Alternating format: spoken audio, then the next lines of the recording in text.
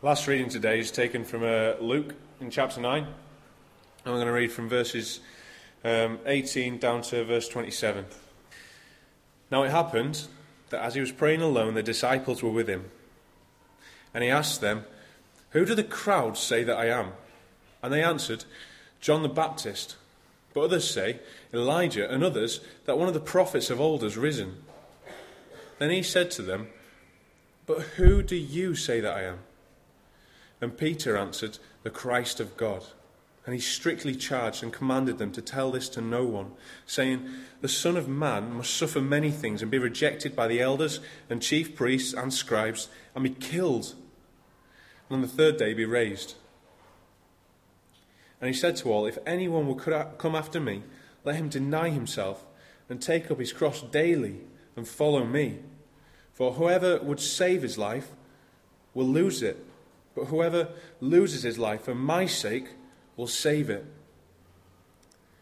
For what does it profit a man if he gains the whole world and loses or forfeits himself? For whoever is ashamed of me and of my words, of him will the Son of Man be ashamed when he comes in his glory and the glory of the Father and of the holy angels. But I tell you truly, there are some standing here who will not taste death until they see the kingdom of God." What we said so far, in order to understand who we are, we need to understand foundational to who we are is these three words that I've suggested, that we are created, first of all.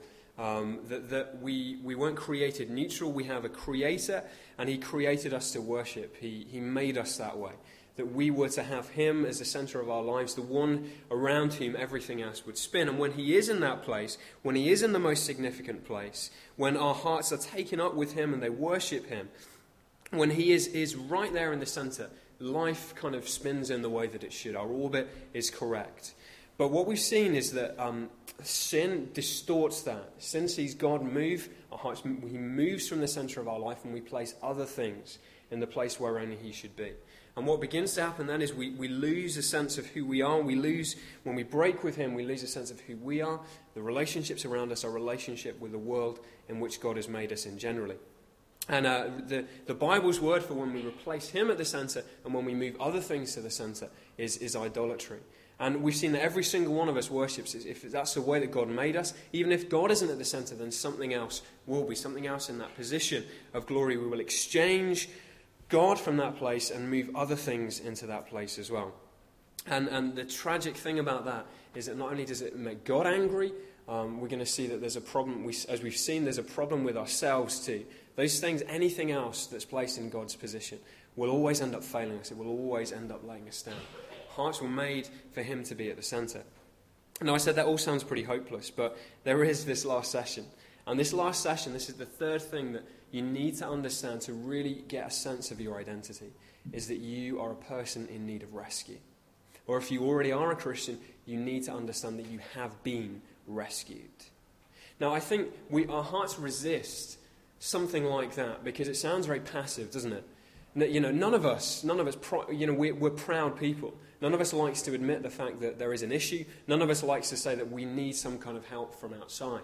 And yet, at the center of our identity, there needs to be the sense of recognition of the place that we're in and of the fact that we need to be rescued from this. You see, if what we've been saying is true, then we need to be rescued in two different ways. We need to be rescued from ourselves. That sounds a strange thing to say. But what I mean by that is, because of sin, it means we are constantly making the wrong choices. Our hearts are constantly taken up with those things, as we saw earlier, that enslave us. There's a very real sense in which our biggest enemy is ourselves, the enemy within. That sin which dwells deep within the center of every one of us. We need to be rescued from ourselves, which is why you will never find the answer to who you are by only looking within. Okay, I'll debunk that myth a little bit more later on.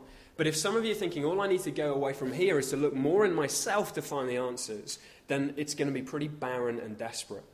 And yet that's the message that you would hear all the time. If you look deep inside yourself, this is the gospel according to Oprah. That if you look deep enough within inside any one of us, there's the resources to discover who you really are. Okay, seriously, if I spend all my time looking inside myself, I get the most depressed man in the world. Because I know what it's like in here. You don't. You may have some sense. Those who know me better have a better sense of the stuff that's in here. But if I constantly spend time looking in here, I'm never going to get a true sense of who I am. Because there's not the resources to rescue myself. It's like a drowning man. You shout from the side, just rescue yourself. The point is, I'm drowning. I need rescuing. Okay? Looking internally will never work. So we need saving from ourselves. But we also need saving from the anger of God. And again, I strike that note again because you need to see we're not in a neutral place. We can't just say, well, maybe I can think about this at some other point. We make a choice to replace God at the center, and that kindles the anger of God. Our sin makes God angry. And therefore, we need to be rescued from God's anger at our sin. He has a right to be angry at our sin. He's the creator. We're not living as those people who live within his world. He has the right to be angry. So we need rescue. So what in the world do we do? What in the world do we do about this? Let me give you the wrong answer first. The worst thing that any one of us could do in order to kind of address this problem is to become religious people. Okay, religion will not save you from this problem. Let me explain what I mean. I know the danger. The danger is you come away from something like this and you think, do you know what? I'm going to try a bit harder. That's what I'm going to do. So tomorrow morning will be a good morning for Bible readings. I know it will, okay, because you'll be up, yes, let's go. We're going to do this. And it's Sunday tomorrow, so you think, yes, excellent, right, church, maybe twice if there's 2 services, and it's going to be a good week. We're going to start, yes, we're going to do this. And in other words, you start doing things to begin to try and win God's favor. You start doing things to begin to get to the place where you think God will approve of what you're doing. So you do all of those things that you know that you should. But do you see the problem with that? See, the problem with religion is that your heart is still doing the same as it always has done. Think about it with me. The problem is that your heart is still building on something other than God. You're still looking to yourself. You're still looking to the things that you can do to make you right. You're still looking at the things that you do to give you a sense of what you are, of who you are. It's exactly the same position. Now, you might end up doing better things than if something else was at the center, but the problem is still the same. You're still trying to get a sense of who you are to make everything right by living without God at the center. Religion is still a problem. There's this bit in the first Harry Potter film. Believe me, when your wife is 10 days over, you look. Box sets are a gift from God. So we've kind of been doing watching some box sets, and to kind of prepare for the final release of the last Harry Potter film. I am so sad. I can't believe I'm telling you this. And no, someone else was telling me that they were watching them all the other day. But anyway, in the first Harry Potter film, The Philosopher's Stone, there's the kind of the climactic point of the book in the film. That to find this Philosopher's Stone, they have to go through 3 challenges. I don't know if you've seen this, if you remember this. And there's the chess bit, there's a bit with the flying keys. But there's this one bit where they fall into this kind of massive plant. It's like this ivy or something like that. It's got a name, but I forget the name because I'm not that much of a Harry Potter nerd. But the thing with this plant is that it starts to constrict Harry, Ron, and Hermione. And the more they struggle, the tighter the grip of the plant gets. I don't know, have you seen this? And they struggle and they struggle and struggle until eventually it begins to constrict them. And it's religion. Religion is exactly like that. You see, in religion, when you get in religion, it's like the more you try and do things, the more you realize you're being constricted. The more you realize you're crushed. The more you realize that instead of bringing you the freedom that you want, it's constricting you closer and tighter and tighter. The greater the struggle gets, then the worse it becomes. Now the thing is with this plant, it was as you relinquish. It was as you realize you can do nothing to save yourself that the grip of the plant can release and that you're actually free to then pursue. Now, what happens with religion? It's only when you realize that you are powerless to save yourself. It's only when you realize you can't do this on your own. It isn't about your efforts. It's about something that God can do that you can be released from the constraints. You can be released from being trapped like that. And therefore, religion is not the answer that I want any of you to go away. I don't want you to leave becoming more moral. I don't want you to leave becoming the kind of people who are just doing things to give you a sense of what's right, to give you a sense of who you are. Religion is not the answer. The real answer, the real place that you will find an identity is by understanding your gospel identity. By understanding your identity as it's found in Jesus. You see, right from the start, do you remember in Genesis 3, back in the second session, when we looked at how we fell, when we looked at how sin entered this world? Right back from Genesis 3, this is the remarkable thing. God promised a provision. He promised a rescuer. Immediately after our kind of forefathers, Adam and Eve, immediately after they'd rejected him, immediately after their hearts had turned against him, God in his incredible grace says, let me tell you how I'm going to save you. Let me tell you about the rescuer. And he promises one who would come and who would crush the head of the serpent. He promises one who would come and who would vanquish sin, who would arrive as a rescuer. And the rest of the Bible is a story about how this one was coming, and then how this one comes, and then how the people walking in great darkness would finally see a light. The whole way through the Old Testament, you get promise after promise. You get people straining, looking for the one who would come to rescue people from their sins, looking for the one who would come to restore, looking for the one who would come to rescue, until finally you get Jesus. And as Jesus comes, he sees his ministry in light of him being one who comes to bring salvation. Look, if you see Jesus as just being, another good guy, someone who comes to bring some kind of teaching, who just comes to refine what God has to say to us, you haven't understood who Jesus really says he was. Jesus says, I have come. I have come as the one promised from God. And Jesus arrives onto the scene and he uses all of these terms that the Old Testament had promised. He says, I am the one. I have come from the side of my Father and I've come as the rescuer. I've come to bring salvation. I've come as the one who will bring light in the midst of darkness. Jesus sees himself as the rescuer. He sees himself as the one who will come to rescue us from the position of sin that we're in. Now here's the question. How can Jesus rescue us? How is it that can happen? How is it that if we're in this place where other things have taken the place of God, how can Jesus save us? How can he rescue us from this? Now, honestly, I would love, already as it is, I'm thinking, how am I going to communicate the rest of the stuff that I want to say in this session? We could spend so much time here, but time permits me from getting right into this stuff. So let me summarize it like this. The way that Jesus says he will come and rescue, the way that God will rescue his people is by death on a cross. Jesus comes and he says the only way for you to be free, the only way for you to be released from the chains of sin, from your cage, is if I die, if I go to the cross and die. Now I know some of you are sitting there and go, yeah, we knew that would be the answer. We knew eventually Jesus goes to the cross, he dies. Yeah. We know that. But listen how this applies to what we're talking about today. See, when Jesus goes to the cross, do you know what would happen? On the cross, literally, Jesus would lose his identity. He would lose who he was. Isaiah would write that he would be so beaten, he would be so abused, that on the cross people would barely know who he was. And as you see Jesus go to the cross, do you know what you see? You see him dealing with every part of who we are. All the brokenness, all the shatteredness, everything that we've looked at, we see Jesus take on the cross. Let me explain. Do you remember that what caused us to lose a sense of who we are? It was when we lost a sense of who God was. Remember that? That's the first thing that goes wrong with sin.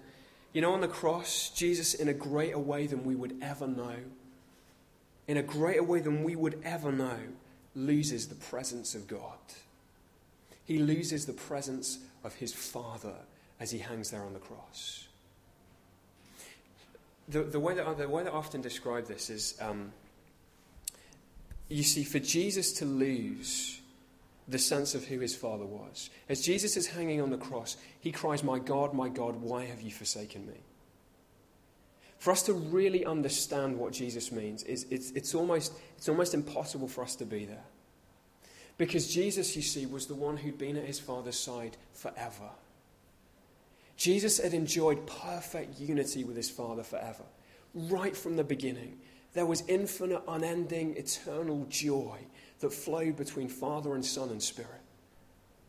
And here's what you have. Jesus come down to earth, and on the cross he says, my God, Father, where are you? As Jesus hangs there on the cross, he loses the presence of his Father. See, if after this conference, if one of you comes up and says to me, if you come up and say, that was the worst thing I've ever heard, I wish you stayed in bed, quite frankly, because, I disagree with everything you say. I don't want to speak to you ever again. Here's the reality. I don't want that to happen particularly, but I don't want to offend any one of you, but that's not going to ruin my world. I'm still going to drive back home and I'm going to be okay. Now, what happens imagine if Hannah was sitting here, my wife. Imagine if as she walks out the door, she says, you know what? That was the worst thing you ever could have said to me. I never want to speak to you again. I'm never going to speak to you again. I'm through with speaking to you. The pain is infinitely greater. Why? Because I love her infinitely more than I love any of you. Imagine what it was like for Jesus, the Son, on the cross, to lose the presence of his Father, the one that he had been infinitely close to. And why does he do it? He does it because our sin has meant we've lost the relationship with God. Jesus takes it on himself, and on the cross he takes the dislocation. He takes the way that we've been separated from the Father. Do you remember also that we saw what sin did to us? It alienated us from God and from the world. And on the cross, where would Jesus hang?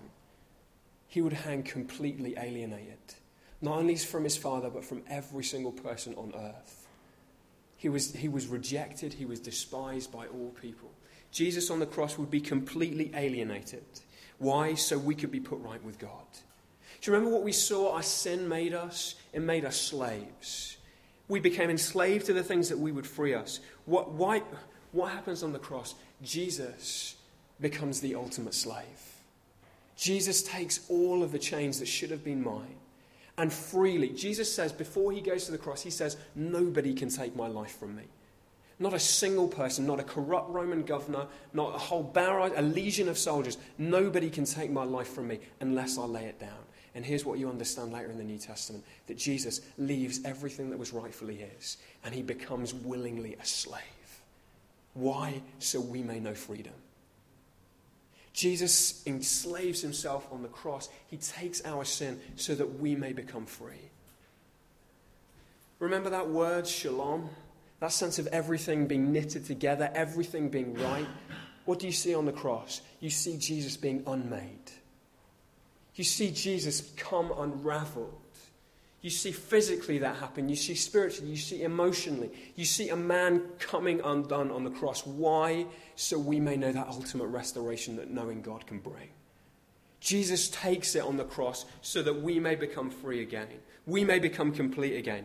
Do you remember we talked about the fact that sin brings shame? Do you know how Jesus hangs on the cross? He hangs on the cross naked. In that culture, the greatest sign of shame there could be. He hangs naked on a tree. In Jewish culture, the greatest symbol of shame there could be. He goes to a cross in Roman culture, the greatest symbol of shame there could be. And in darkness, in shame, he dies on the cross. Why does he do that? So the shame of my sin can be dealt with. So the shame of your sin can be dealt with. Jesus on the cross takes all of my shame upon himself so that I may know my shame dealt with. Do you remember that we've said the thing we were made to know was the smile, the pleasure, the joy of God on our souls. And yet what do we face? We face his frown, his anger. What would Jesus face on the cross? He would face, in the greatest way that anybody ever could, he would face the anger of God. All of the built-up righteous anger of God against my sin and my rebellion, against my idolatry, Jesus would take. Why would he take the frown of the Father? He would take the frown of the Father so that I may receive his smile, so that I may receive his pleasure, so that I may receive his joy. So that Jesus was rejected so that I may become accepted. Do you see how on the cross Jesus deals with all of the effects of sin? With everything that sin had done to destroy who we are in relation to God, in relation to ourselves, in relation to one another. Jesus takes on the cross. So when I say it's about Jesus on the cross and you say, yeah, I know that. Do you really? Do you really know what happens on the cross? Do you remember we've described sin in terms of an exchange? We exchange God, the Creator. We exchange Him and we worship lesser things. Do you know what that exchange would take? To reverse the effects of that exchange, do you know what it would take? It would take a greater exchange. It would take an exchange that was infinitely more powerful. And that's exactly what the Bible speaks of. In 2 Corinthians 5:21, let me read this to you. We read of the greatest exchange that there's ever been. 2 Corinthians 5 says this. 2 Corinthians 5:21, God made him, that's Jesus, who had no sin, to be sin for us, so that in him we might become the righteousness of God. That is the greatest exchange. That is the greater exchange which deals with the problem of the first. See, Jesus, the only thing big enough to deal with us replacing God with lesser things was Jesus going to the cross and saying, I will exchange myself. Me, the perfect Son of God, I will exchange my perfect life for their sin. And I will go to the cross and I will deal with all of the consequences. I will take it all upon myself. And as I die there on the cross, I will take your anger against their sin. I will take all of the slavery. I will take all of the effects. I will take what their sin deserved. And in return, I will give them my righteousness. I will give them my goodness. I will give them my perfection. That people is the greatest exchange that there's ever been. And that is the core for any one of us understanding who we are. That is the core for any one of us understanding who we are in relation to God and in relation to ourselves. The great exchange. Only as the Son of God can Jesus do that. Only as he comes down can he deal with the way we've wronged God, the way that we've abandoned God, the way that we've rejected God. How is it then that can make sense of who you are? How is it that can make sense of who you are, of your identity? Because look, as Jesus rescues you, as Jesus rescues any one of us, you can know the God that you were made to know. Jesus says, I've come that you may know the Father. I have come that you may be restored to that place where you know him as your creator. You don't just know him as a distant God, you know him as your Father. You know him in the way that you were made to know him. And as you come to Jesus, your sin is dealt with. And in Jesus, God is restored to the center. It's the only way he can go there again. It's the only way he can be restored in the place in which he should be. To take the greatest place, the weightiest place. And as he is restored, gravity comes back. Gravity comes back. Life can begin to shape up to what it was meant to be. As you live in relation to God, things begin to work themselves out again. We can finally get a real concrete sense of who we are. We stop building our sense of kind of who am I? Stop building our sense of being worth something on other lesser things, and instead we build this on him. Do you know what I'd love to do? I'd love to work this out in so many different practical ways so I can show you. Let me give you a few examples. Just to bring this right, I want to earth this as much as I can. We've talked about this because I think this is a real issue for some of you. What if you've been building your life on achievement at school? On getting the right grades to get the right place? What if you're at university and you're seeking to build your identity on that? I've had a number of conversations today. I know this is real for some of you. And what if that's become the center, the thing which gives you meaning? It's where you get your identity, your sense that everything is worthwhile. If I get these grades, then I know I'll be worth something. Then I know I'll really have made it. See, when that begins to happen, then very soon, when things are going well, when you're making the grades, when you're completing the projects, when you're getting good reports, then you feel okay about yourself, yeah? Then you're a happy person. You're a good person to be around. You know that you have value, you know you have purpose, you know you have meaning.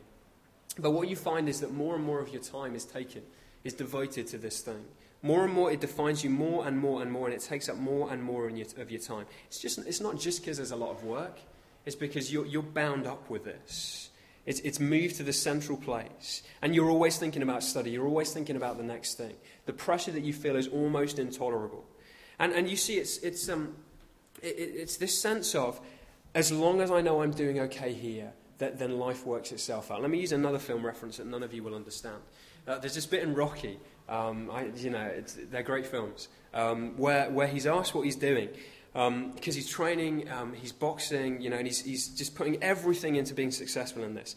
And you know what he says? He says, if I can go the distance, I know I'm not a bum. He says, if only I can win in this fight, then I'll know I'm somebody and not nobody. Then I'll know I'm not just a worthless person to be kicked to the curb. If I can win in this, then I'll know I'm truly something.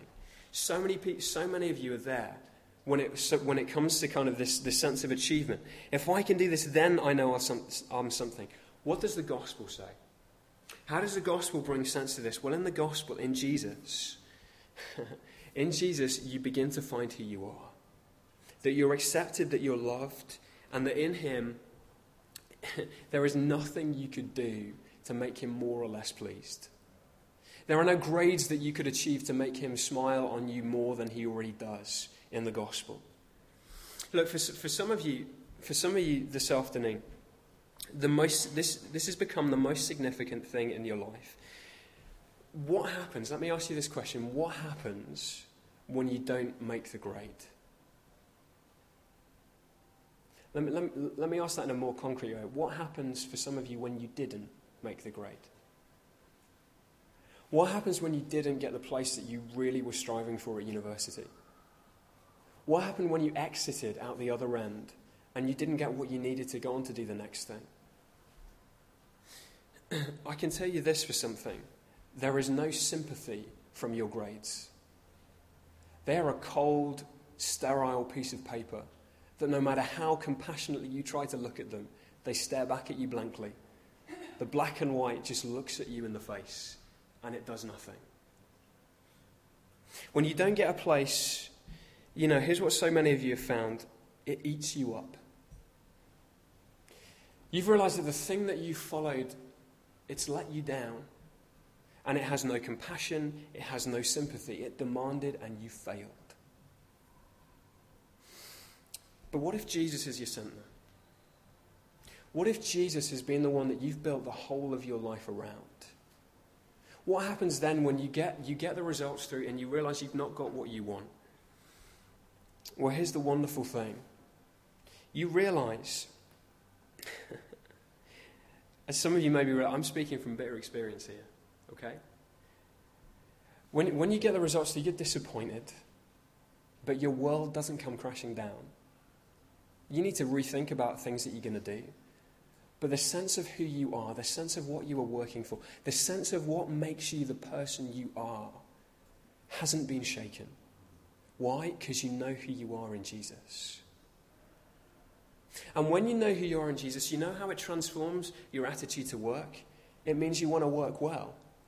It means you want to work diligently. It means you want to work hard. Why? Because Jesus is pleased when we work hard. But it means that we're not seeking to get from those things what only Jesus can give us. A sense of who we are. A sense of our place in this world. And you know what it means? It means you no longer need to think. You no longer need to break out in a sweat every night when you think about your tutor. You know what I mean? When you think about how the questions they're going to ask you, when you didn't make the grade in the essay, when they come and say, okay, well, what's going on here? You don't need to sweat about that. Because you know what you can say? You can say, hey, look, honestly, even if you're disappointed with my essay, even if I fail to win your approval, I know there's one who does approve of me. I know there's one who does smile on me right now. I know there's one in whom I am safe no matter what the cold, white, sterile piece of paper says at the end. Because I know I'm rooted in somebody different. I know I'm rooted in something bigger. Do you know, I honestly, I wish I could work this out in so many different areas with you. In relationships, in kind of how you view your own body, in all kinds of different things. When Jesus is where he should be, everything else can fall into the place where it should be. When you really know who you are because you know Jesus, then all the other things in your life can just be what they are. Relationships can be the glorious gift that he made them to be. Money can be what it was made to be. Possessions can be what they were made to. Do you see, all of these things can fall where they should be because Jesus is where he should be. Let me give you one more example. You know all that joking I made just at the beginning about, what they're going to say when it comes to feedback for the speaker. Let me show you as honestly as I can how this works itself out in me. There is a temptation for me to leave this place and obtain a sense of worth and value in how well I think I've done today. In how well I've performed in my role as a minister. And there'll be the sense that I will leave this place and I'll go, yeah, man, I failed to meet that point and I didn't do so well on that one. I think I could have been clearer there. I should have come in with an illustration at this point. And for every one good comment today, I will dwell. For every 10 good comments, I will dwell on the one bad comment. And I'll go away and I'll think, yeah, but that person was that. They said that and they didn't say this. You know what I need to do every time I walk out of somewhere like this? I need to go out preaching to my own soul. I need to say, Gary, this is not what defines you. You can preach a stinker, and Jesus, you still love me. Jesus, I'm not walking out of here with you sitting on my shoulder saying, do you know what? Not so good today.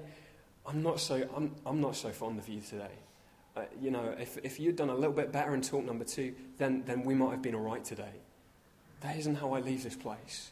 I leave this place knowing that my identity doesn't rest in how well I preach. It doesn't rest in how good a church I plant in Leeds. It doesn't rest in any one of these things I can achieve. It rests in who I am in Jesus. And I cannot tell you how freeing that is.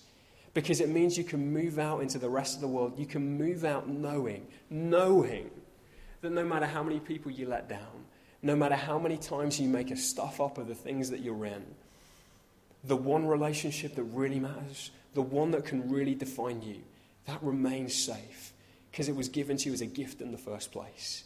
If it was by grace you were saved, if God came and he was the one who saved us, if he was willing to save his son, to send his son to save us, then that is the most weighty thing in our life. That's the most glorious. There's this. I need to bring that. We're going to go on all night otherwise. So I need to bring this. Just to a close here. Some of you are saying, well, look, how can I do this? I do want Jesus to be at the centre, but I don't know how to do it. I really don't. It seems like I've tried so many different times. How is it that I can base my life on Jesus? You want to know the answer of Jesus? You lose yourself to find yourself. So, it's mystical. It's not mystical. It's a passage that was read to us from Luke. Luke chapter 9, Jesus says, you lose yourself to find yourself. Let me read it. This is one of those passages in the Bible that just blew my mind when I really understood what it was talking about. Luke chapter 9, verse 23 and 24. This is what Jesus says. He says, if anyone would come after me, he must deny himself, take up his cross daily and follow me. For whoever wants to save his life will lose it, but whoever loses his life for me will save it. Jesus says you need to lose yourself to find yourself. How does that work? Here's how we make sense of this. The scholars will tell you that in Jewish literature, the kind of literature that we're reading here, the two sentences often repeat the same kind of thing. And what you find is that verse 24 is actually the same as what Jesus has just said in verse 23. And in verse 23, Jesus says, take up your cross and follow me. And when you understand that, you realize that what Jesus actually says in verse 24, as he says, lose your life to find it, is the same as taking up your cross and following him. What does that exactly mean? Well, when he talks about life in this verse, when Jesus says you're to lose your life in order to save your life, he doesn't mean physical life. He doesn't mean physical life. There was a perfectly good word he could have used to describe that. There's a Greek word bios where we get kind of biology from. Jesus doesn't use that word. The word Jesus uses is the word psyche. The word Jesus uses is the one that describes our inner life, our sense of who we are. Here's what Jesus is saying. He says, your old identity, your old self has to be over. It has to die. And as your old self dies, then through me you get a new self and a true self. It's as your old self dies with what I can do that you get a new self. Isn't it as if Jesus is talking directly to our culture? Isn't that extraordinary? In our culture that says so much about how do you find yourself, here's what Jesus says. You can only find yourself. If you can only find, the only way to find yourself is through him. Because here's what you'll hear. In order to find yourself, then the place where you can find peace, where you'll be satisfied, where you'll be at rest, like I said earlier, the place that we are told to go to truly find ourselves is to look deep enough within. But here's the problem. When you look deep within, when you find your deepest desires, you realize that half of the time they conflict one another. Yeah? Half of the time they change.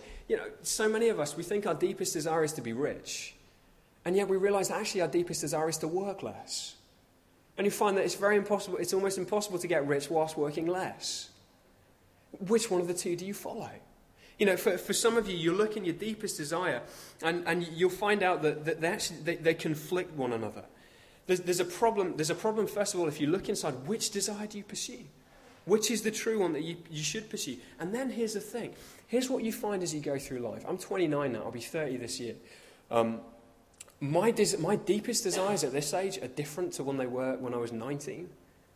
The things I thought I really wanted when I was 19 are different to the things that now I really want as a 29-year-old. See, they change. Your deepest desire change the whole way through life. So how do you know when you're left floundering? Because for all of these years you chased after what you felt was your deepest desire, what was really within you. And then all of a sudden you find 10 years later it's changed. And your deepest desire is something else. No, look, looking inside will never work. Here's what Jesus says. You only really find yourself as a byproduct of something else. As a byproduct of finding who he is. Jesus says you only really find yourself as you discover who he is. The only way to find yourself is to lose it by serving Jesus. You know what that means is? It means that we need to unbelieve everything we've heard. Because everything we've heard has told us that you will get your sense of self from the world as you look around. But look at what Jesus says in verse 25. He says, what good is it for man to gain the whole world and yet lose or forfeit his very self? You see what Jesus says? He says you can look to all of those things and you still won't discover who you are. You still won't discover the real person that you were made to be. Jesus says the only way you discover it is when you find him. When you find him, then you'll find who you really are. Because in Jesus, you find that relationship with God that you were made for. Now let me tell you, for some of you, when Jesus talks about death, you think that sounds painful. Dying to that old self, doesn't that sound painful? Well, look, for some of you, there's some really painful heart work to be done. I've got to be honest. There's some painful heart. God is going to need to strip some stuff back. But here's what it's like. You've seen that? You read The Voyage of the Dawn Treader. I'm pretty sure it's that one. And there's a bit in it where Eustace, you remember Eustace, the fairly obnoxious, this is Lion the Witch in the Wardrobe, that's what I'm talking about here. Surely that's got to be a target reference. If not, then you just need to read some C.S. Lewis, Lion the Witch in the Wardrobe. And anyway, there's this bit in it where Eustace, he's particularly obnoxious, he's a horrible boy. There's a hoard of dragon treasure. And Eustace falls asleep on the dragon treasure. And because his desire for this his desires were so wrong, he wakes up and he's transformed into a dragon, which is awkward. And so he wakes up as a dragon. And he's disgusted by what he finds. He's disgusted when he looks down and he sees himself. He thinks, where's myself? Where have I really gone? Where's Eustace gone? And he takes his dragon claws and he begins to rip away at the scales. And he tries to peel the scales back, but he can't ever go deep enough. And what happens is Aslan, who's the figure who represents Jesus. Aslan comes and he looks at Eustace and he says, your claws will never go deep enough, Eustace. Your claws will never go deep enough. And Eustace says, well, what can I do to be free? And you know what Aslan does? He takes his lion claw and he inserts his claws and he rips away the skin. And as he tears away the skin of the dragon, the skin falls off and Eustace is revealed in the centre. Eustace is restored and returned. And when Eustace explains it back, he said, someone said, Eustace, did it hurt? And he said, oh, it hurt. But it was the only way the scales could go. Here's what I'm saying to some of you this afternoon. Some of you are scared because you think, how can I let go of some of these things? When Jesus comes in, sometimes as he reveals the things that your heart really is set on, sometimes that process is painful, but there is no other way for the scales to be removed. There is no other way for you to be restored, for you to be saved, without Christ coming in that way. And when he does, when your life is where it should be with him, it is the most glorious thing that you could have. To know who you are by knowing who he is the most glorious thing. We finished with a challenge. For some of you, if you're not a Christian this afternoon, then your orbit is out of whack. Okay, you might not know that yet, but there is a sense that I know that you do know that. And for as long as you look to circle around other things, as long as you look to replace other things in the middle, you will always have that sense of things not being right. I am pleading with you. You need to understand that you were created, that you're fallen, and that you're in need of rescue. It's the only way that you really understand who you are and your place in this world. For those of you who are Christians, some of you talk about Jesus. Some of you talk about God. Some of you speak the right words and you do the right things, but here's the reality. You live the same as everybody else. Your life is really who you are is based on the same things as everybody else. And the worst thing with some of you is that you pray that God would fuel your idols. You look to God to fuel the things that really drive you. You end up praying prayers like, God, if you would just give me that job, then I'll serve you better. You know, God, if you would just give me this relationship, then I'll really serve you. And you're surprised when God turns around and says, you think I'm going to fuel your idols? I'm not going to give you those things. What I'm saying to you is some of you need to understand. Some of you need to understand the claws need to go in and strip away the scales. That you will only ever find yourself as you lose yourself and follow Jesus. Truly follow him. Truly build on him. Throw everything on him. Some of you think it's a risk. It's not. Throw everything on him. And let me say as well, some of you who are struggling, you're thinking, you know what, this seems like this takes a long time. It does. It does. Kind of 10 years ago, I thought I was quite far down the line. 10 years on, I realised I've barely found the line. This is a good, gracious process where God continues to wean our hearts from the things they've been hooked on as we become more and more taken up with Jesus. I want to encourage you, this is a process. God is at work. What he starts, he finishes. God is at work in many of your hearts. What he starts, he finishes. He makes that promise. Don't be discouraged. Use this as another step. Use this as another step to go forward on the road. You see, until you see yourself in God's story, until you see yourself as fallen, as created, as fallen, but then as a rescued person, you will never really understand who you are in this world. But when you do, when you're restored by knowing who Jesus is, when he goes right there at the center, then you can enjoy creation because you know the Creator. Then relationships can be what they're supposed to be. Grades can be what they're supposed to be. Cars and houses and jobs and career. All of those things can go where they should because Jesus is in the place where he should. Some of you want to live passionately for Jesus. Some of you want to give your life, you want to burn brightly for him. You will not until you understand who you are in him. Until you understand who you are in him. The tagline of this conference is, what is it? Live passionately for Jesus, or inspiring a generation who will live passionately for Jesus. You will not do that. I'm sure it's catchier than the way I've just said it. You will not do that until you understand first who you are in Jesus. Your identity rooted in the gospel. Created, fallen, rescued. Do you know who you are?